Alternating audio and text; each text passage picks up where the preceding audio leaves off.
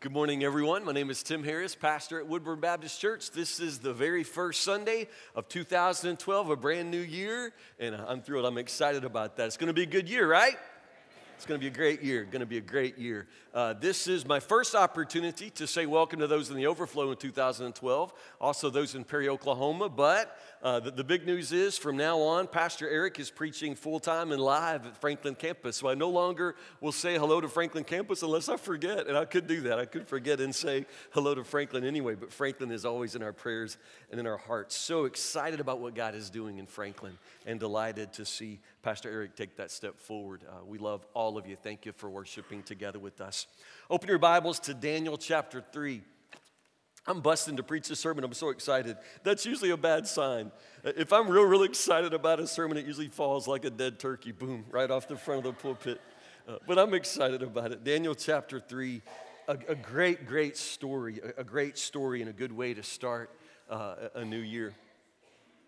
I love our church. I love all the people. I have a lot of good memories about Woodburn Baptist Church, but I don't think anything will ever be better to me than that Sunday that Rhodes Hester did the children's sermon with the baby kangaroo. Were y'all here for that? Everybody remember that? Oh my goodness, if I could go back in time and relive one moment in my life, it would probably be that one or maybe not, because you remember how terrifying that was. Rhodes, he looked good coming in. Rhodes came in with a baby kangaroo, people. I mean, only at Woodburn, a baby kangaroo. It was in a bag, and I knew what was in the bag because Rhodes was pretty excited. He told me, I'm going to have a baby kangaroo at the children's sermon. So he came in with this beautiful animal in a big pouch, and then he reached in and he took it out. It was an amazing animal. Do y'all remember that? Baby kangaroo, big tall ears, long nose, big powerful tail and legs. And for a few seconds, it sat real calmly in Rhodes' arms, and all the children were there in front of Rhodes, and Rhodes just started talking about the Lord and using the kangaroo to talk about God and the wonders of creation. But then all of a sudden, that kangaroo went crazy. Y'all remember that? This kangaroo went crazy. It just started kicking Rhodes in the spleen. And so then Rhodes is just wrestling this kangaroo. And it was scary, people. It was scary. I just kept thinking that kangaroo is gonna get loose and kill everybody on the front row, and that would be me. The kangaroo's just crazy. It's just kicking Rhodes. It's like watching one of those doomsday cage matches. But Rhodes never missed a moment with the children. He continued to preach. He just delivered this children's sermon like he wasn't getting beat up by a kangaroo. So finally, Rhodes, again, still preaching, still very calm in his voice, but wrestling the kangaroo. He put the kangaroo in one of those anaconda chokeholds, locked it in a headlock, and just kept talking. And I'm sitting right there, and I watch that kangaroo reach up and bury its teeth in his arm. Serious now, and blood starts trickling. I can see it. Rhodes, isn't that the truth? It bit right into his arm. Rhodes never said a word. He just kept on. He asked everybody to close their eyes, and he prayed. Put that crazy kangaroo back in the bag, and it was over. He looked really good coming in. That's what I want to say. It looked really good coming in. And honestly, it's kind of easy to look good going in, and whether it's a new year or a new job or whatever you've got going, it's one thing to look good going in. The real question is, how will you look in the middle of it when you're tangled up with trials, when trials put you in a kind of chokehold? How will you look then, and how will you look coming out? Daniel chapter 3 is the most amazing story because it has such important lessons for going in, getting through it, and coming out. It's the story of Shadrach, Meshach, and Abednego. Let's read together, Daniel chapter 3. I'm going to read the whole chapter. I don't know how not to read the whole chapter. I know it's long, but listen. One of the things I want you to listen for, you'll notice when they're thrown in the blazing furnace, about verse 19, the scripture makes a big deal about describing their state going in. They're thrown in with their turbans on and all of their clothes, and they're bound hand and foot and rolled in like sacks of potatoes. But I want you to pay attention. In the fire, nothing about them burns. They don't even smell like smoke when they come out, if you've read the story. They don't even smell like smoke. Their clothes aren't burned. Their turbans aren't even off their heads. But there's one thing and one thing only that is destroyed in the fire. I'm not talking about the guards. I'm talking about with the men of God. With Shadrach, Meshach, and Abednego, there's going to be one thing on their person that's burned up. One thing and one thing only. So pay attention for that. That's the good part. Daniel chapter 3. King Nebuchadnezzar made a gold statue 90 feet tall and 9 feet wide and set it up on the plain of Dura in the province of Babylon. Then he sent messages to the high officers, officials, governors, advisors, treasurers, judges, magistrates, and all the provincial officials to come to the dedication of the statue he had set up. So all these officials came and stood before the statue King Nebuchadnezzar had set up. Then a herald shouted out, "People of all races and nations and languages, listen to the king's command.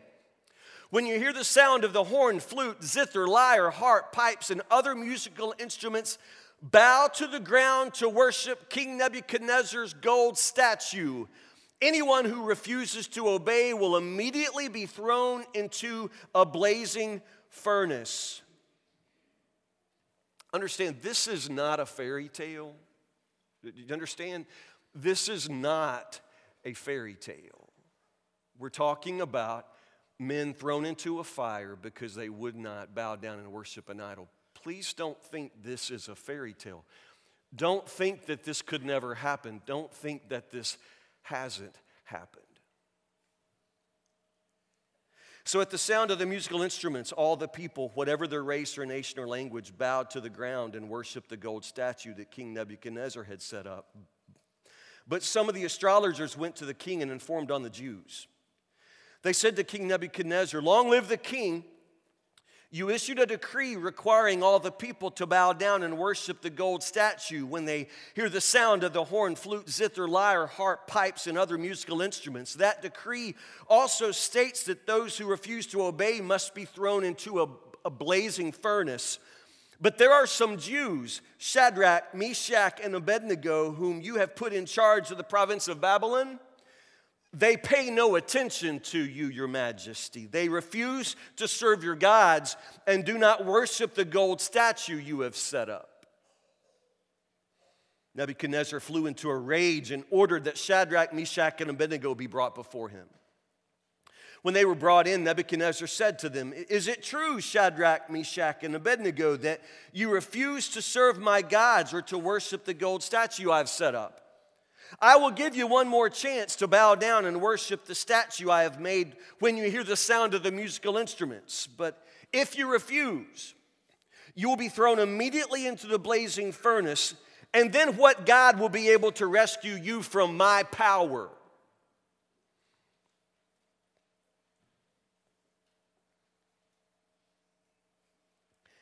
Shadrach, Meshach, and Abednego replied, "O Nebuchadnezzar, we do not need to defend ourselves before you.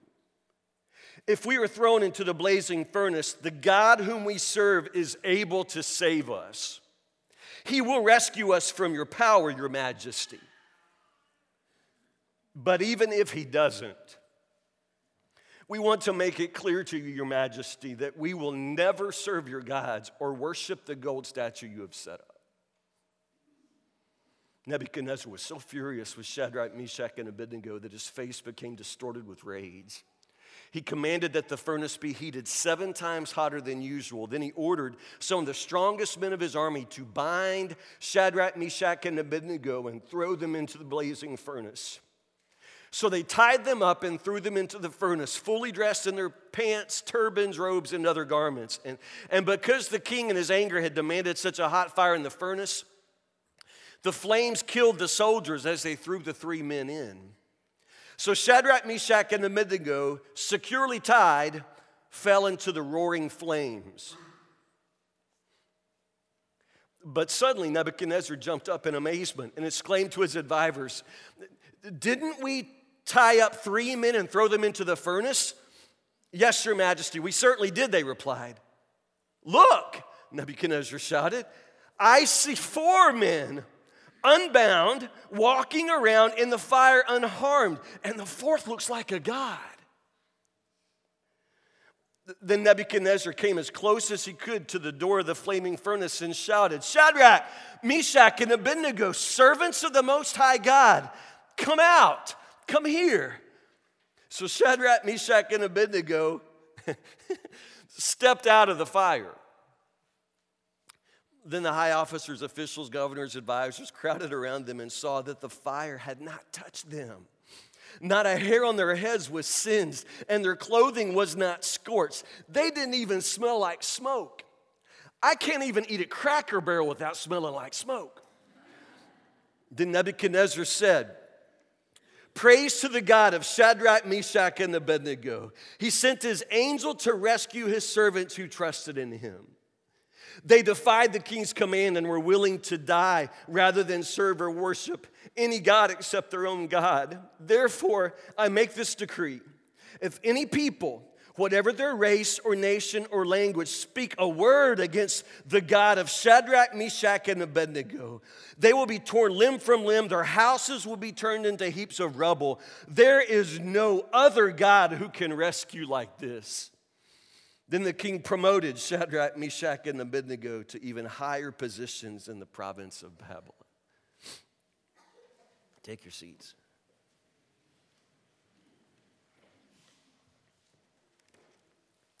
So, a mama with a van load of preschoolers. Her oldest child was first grade, all the way down to newborn baby. There were 4 kids in this van, all in car seats, all in coats. It was winter, and she was out for a day of shopping. She was exhausted, just exhausted. It wasn't the shopping, it was this tribe of kids that she was trying to wrangle in and out of every place. She had one more stop. She was going to stop at one of those IGAs and just get a few things, just a few things for supper that night. And she was just dreading it because it was going to take twice as long to get all those kids out of the vehicle and into their coats, out of their car seats, into their coats, into the store, into the shopping cart. And she just needed a couple of things. It was going to take twice as long to move the kids in and out as it was just to go in there and get milk. Do you understand? So she started praying. She knew this IGA, and she knew that if God would just give her a parking place up front, just a parking place by the window where she could possibly just leave her kids there in the van, and she could run into IGA and pick up the few things that she needed, and then she could come back out and be on her way. If she could just get a close parking place, it was going to make everything a whole lot easier. So she really prayed, and she really prayed as hard as she could with all of her faith. She prayed for a parking place right up there by the glass. When she pulled into IGA, she could see it from a long distance. She could see from afar that there were no parking places up front. No parking places up front. So she went ahead, still praying. She drove up there, made a circle, and I'm telling you, no parking place ever opened up. She parked by the pumps, got the kids out, and walked in. It was a hard ordeal. The thing is, she later told this story to her prayer group at church.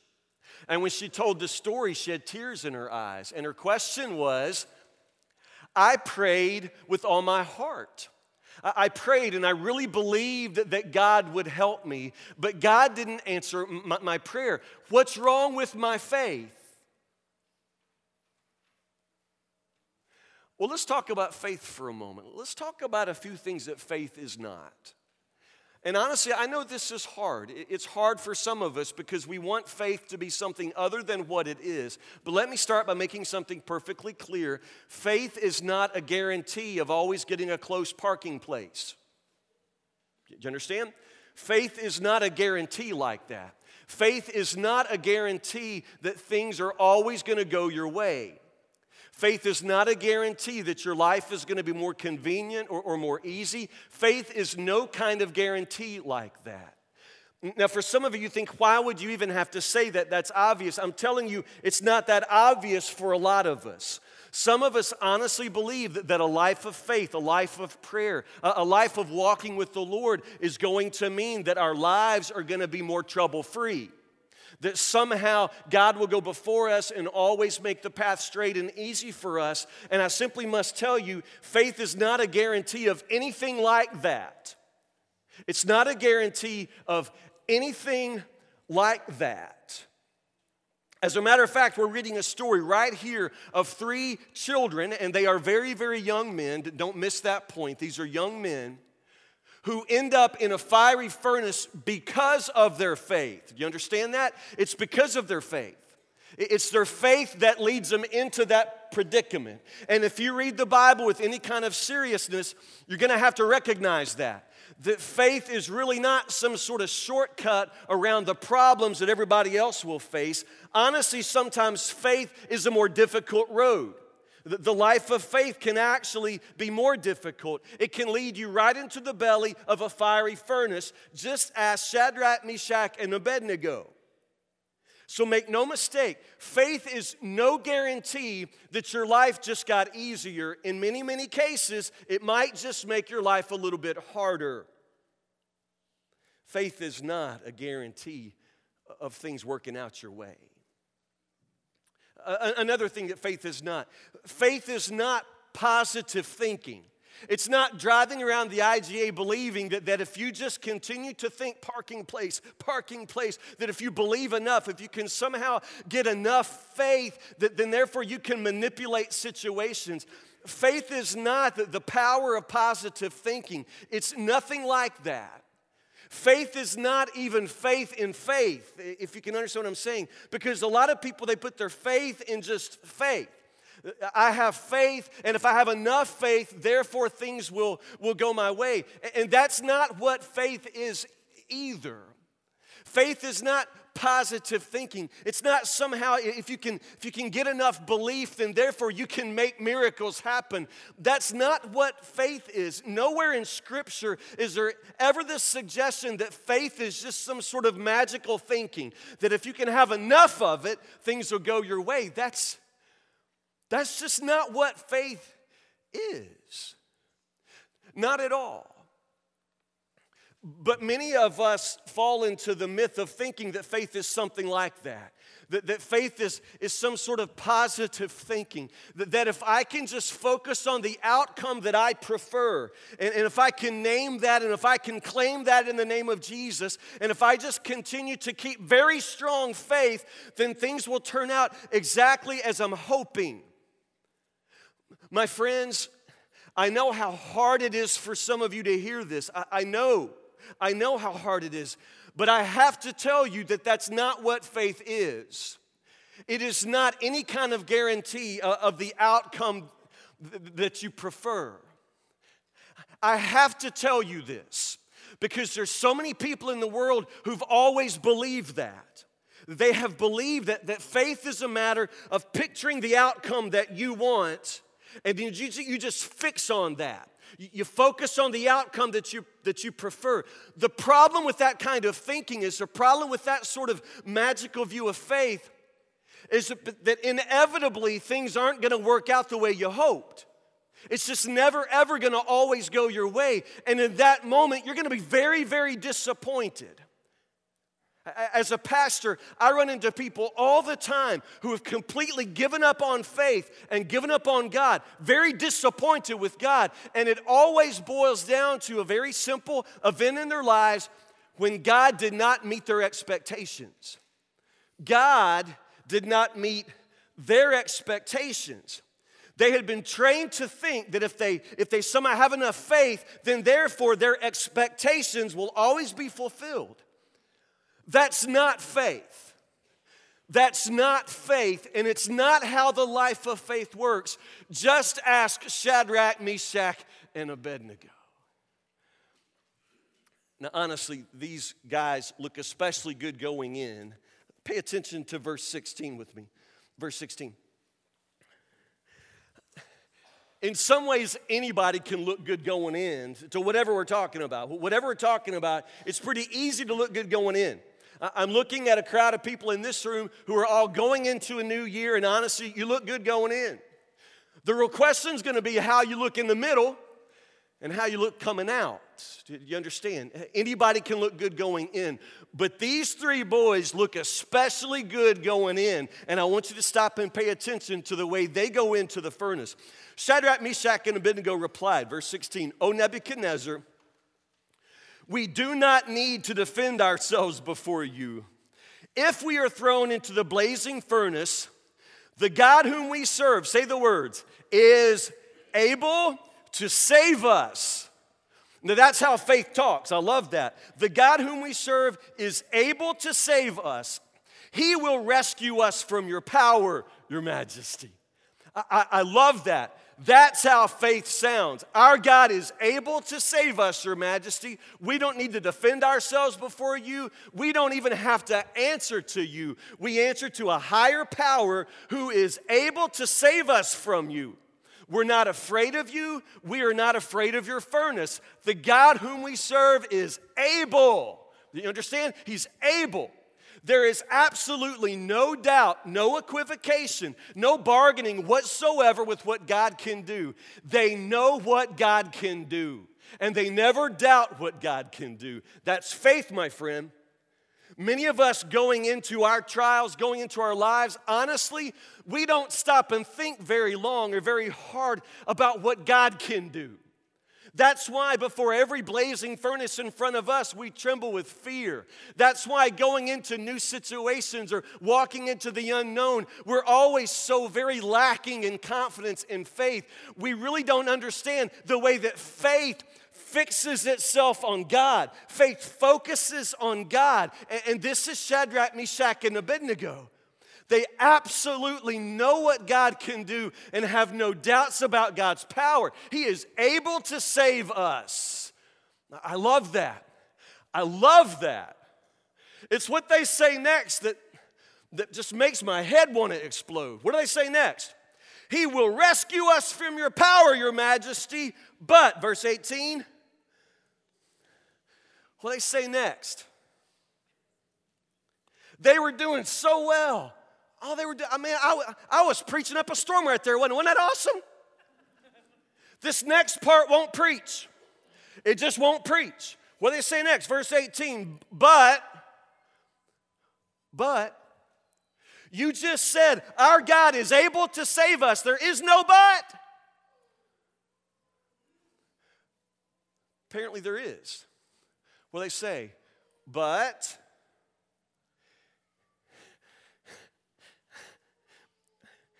even if he doesn't. Our God is able to save us, but even if he doesn't? Does faith talk like that? Is there ever any place, any time, any situation where faith sounds like that? I mean, if these three guys showed up around here, are we going to put them in charge of our next church plant? These three guys with these famous last words, even if he doesn't. Even if he doesn't. I just can hardly read this passage because several months ago, I saw a video of real Christians set on fire for their faith. It was on the internet. I would never show it in church. It was the most horrible thing I've ever seen.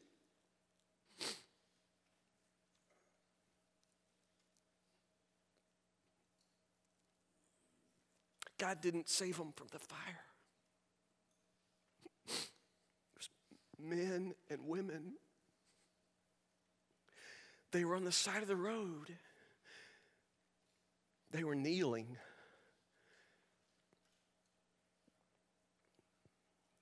They didn't scream. They didn't roll. They didn't move. They just burned.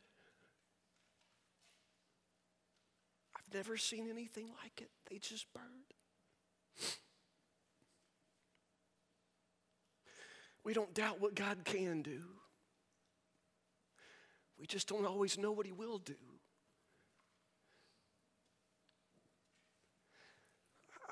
I guess you were hoping for something stronger than that.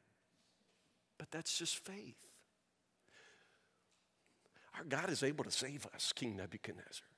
Make no mistake. But even if he doesn't,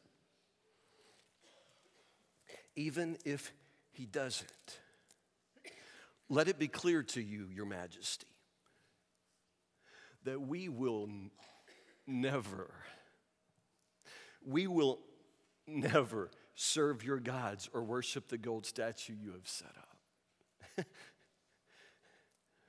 You understand how faith thinks and how faith talks? Faith doesn't ever doubt what God can do, but it doesn't presume to know what God will do. Understand? We don't really know what God will do.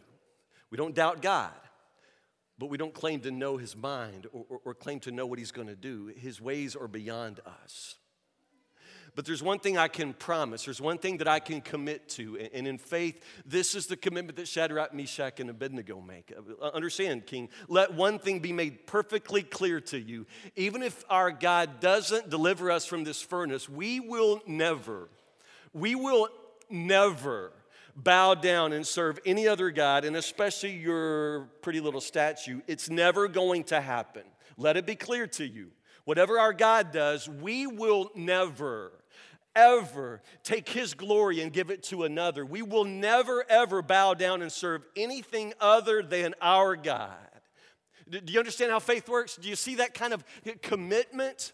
The thing is, I can't promise you what God's going to do, but I very well can tell you what I'm going to do and what I'm not going to do. And I will continue to keep faith in my God no matter how things turn out. You understand? Their faith is not situated in the outcome. Their faith is not dependent one way or the other on whether God delivers them or whether God doesn't. They are totally prepared for either one of those eventualities. You understand that? Their faith is in no way fastened upon their own idea of how things should go. Now, honestly, they've got an opinion on how they wish things would go. They want it to go about like it goes. That's what they're hoping for. But understand, their faith is not threatened even if they burn. Even if things don't work out the way they hoped, even if their preferred outcome does not come into pass, you understand, they still can say, there are a few things you can count on. We will never give God's glory to anything other than our God. You see, that's faith. That's genuine faith. That's the real thing right there. Faith locks in on God, and faith is jealous for God's glory. Faith is jealous for the majesty and glory that belongs to God. It's never going to give it anywhere else. Faith locks in upon God. So that means in the midst of your own trial, do you understand? Do you really understand how this sounds? And do you really understand how this works in your life? I'm saying that no matter how things turn out for you, you still must lock your faith upon God, not upon your outcome, not on how things turn out, but on the God who has the power to do whatever he chooses to do. And your faith tells you that whatever he does ultimately is good. And whatever he does ultimately is for his own glory. And honestly, his glory is the only thing that matters. His glory is the only thing that matters.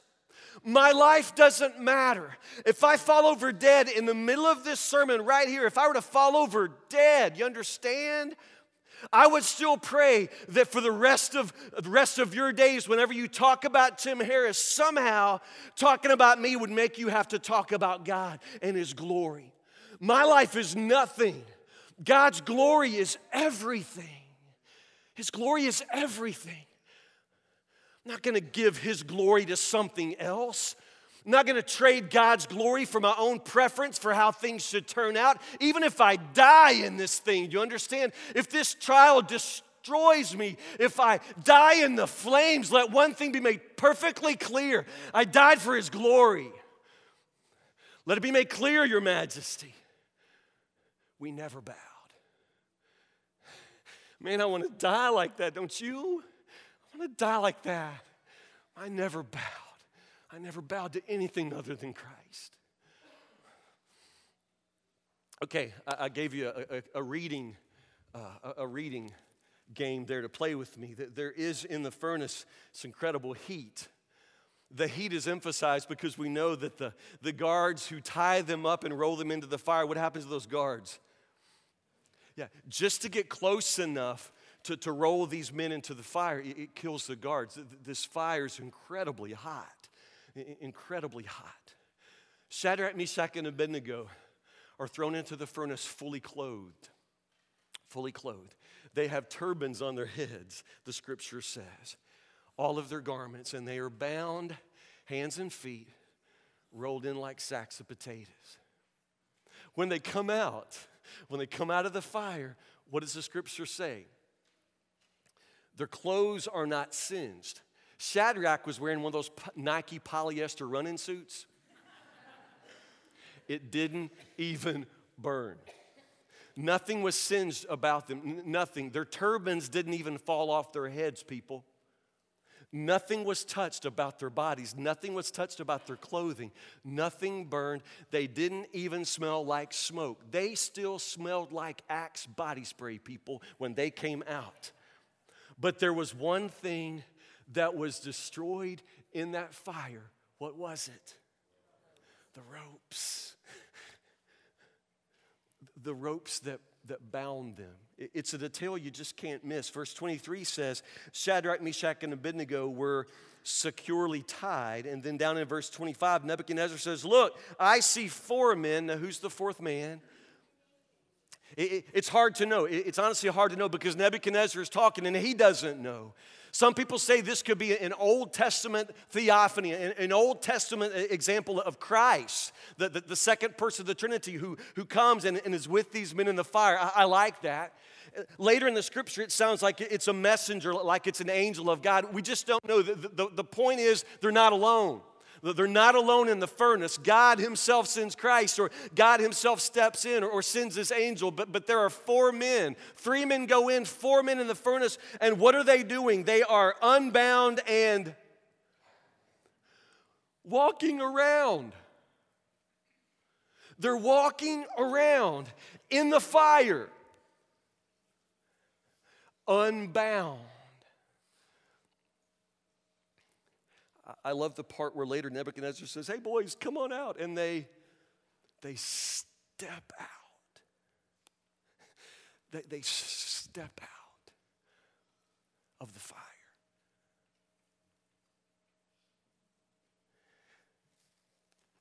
I love this detail about the ropes being burned. I don't know exactly what to make of it, but I know it means something. I'm thinking that it's at least a picture of what happens to us sometimes when in our faith we have to go through the fire. And you just will. You will. I don't know what this year is going to be like for you. I don't know what it's going to be like for our church. But I know that sometimes we'll have to go through the fire. I know that God is able to deliver us always. His power is immense and amazing. I never doubt what God will do, but I don't ever know what God will do. I just continue to put my faith in him. But I know that sometimes when I go through the fire, there's this amazing sense in which I'm never alone in it. Have you experienced that? And I know that sometimes when I'm in that fire with the Lord, that getting through it is excruciating. But something amazing happens inside that, in the middle of it, in the worst place, the worst days of your life, while you wait and you burn and you wonder if there will ever be an end to it, something amazing happens. The things that bind you begin to fall away. The ropes, the chains, the things that have kept you back, the things that have kept you bound. Something about the fire, something about being in the fire with the Lord, those things have a tendency to fall away. When Shadrach, Meshach, and Abednego come out of the fire, they are freer. They are more free than when they went in. And I'm telling you, that's the kind of freedom that we all need. That's the kind of freedom that faith brings, but only faith that's tested in the fire. You're going to go through it, but that's the point. You'll come through and you'll come out, and when you come out, you'll be freer than when you went in. You'll be freer. But because listen to me. There is nothing more liberating. There is no person more free than the person who absolutely is not bound by their circumstances. not bound by their fears, not bound by a fear of the fire or a fear of the furnace.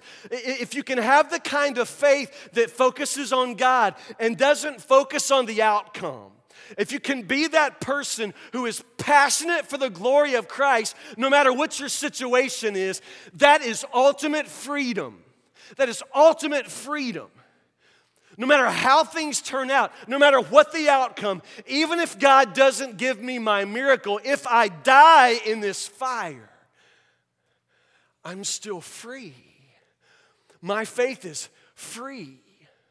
My faith isn't dependent on my situation. I don't have to have the best day ever to continue to have joy in my heart. I don't have to have a date to the winter formal to know that I am loved and that I am cherished in all eternity. I don't have to have a job this year. I don't have to have a bank account full of money.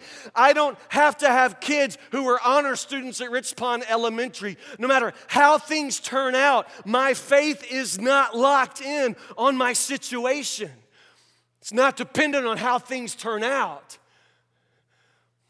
My faith is locked in on the God who is able to deliver me in it, through it, despite all of it. A God who uses everything for His glory and for my freedom.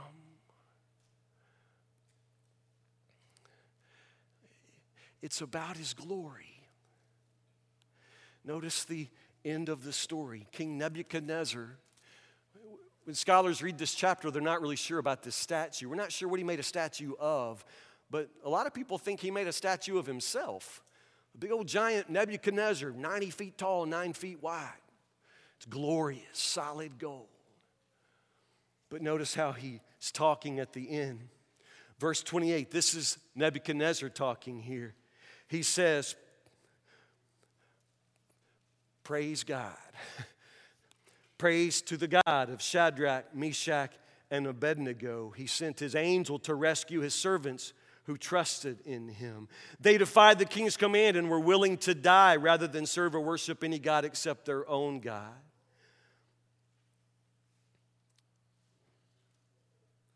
Do you understand that at the end of the story, even King Nebuchadnezzar has to give glory to God?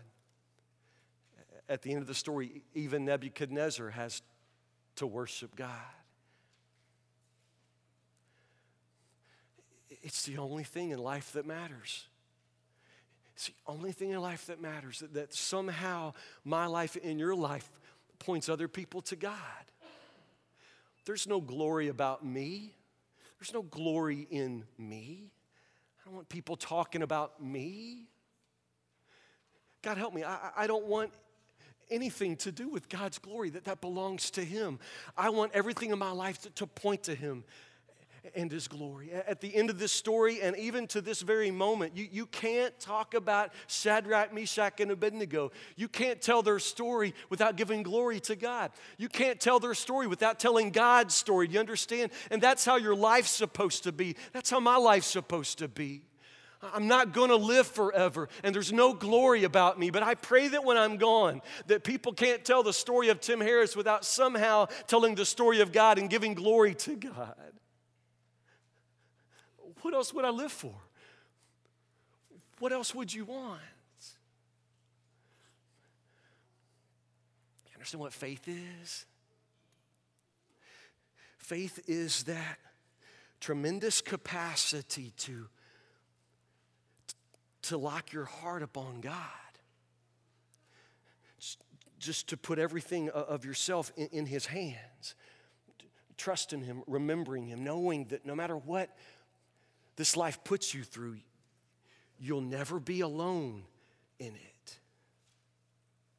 And whatever happens to you, if God receives glory in it, if He's glorified in it, that makes it worth it all. I don't know what this year has in store for you. Honestly, you look good going in. The real question is going to be, what are you going to look like when you're in the middle of it? What are you going to look like when you're coming out of it? I'm here to tell you, you can have faith even if you have to go through the fire. Pray with me.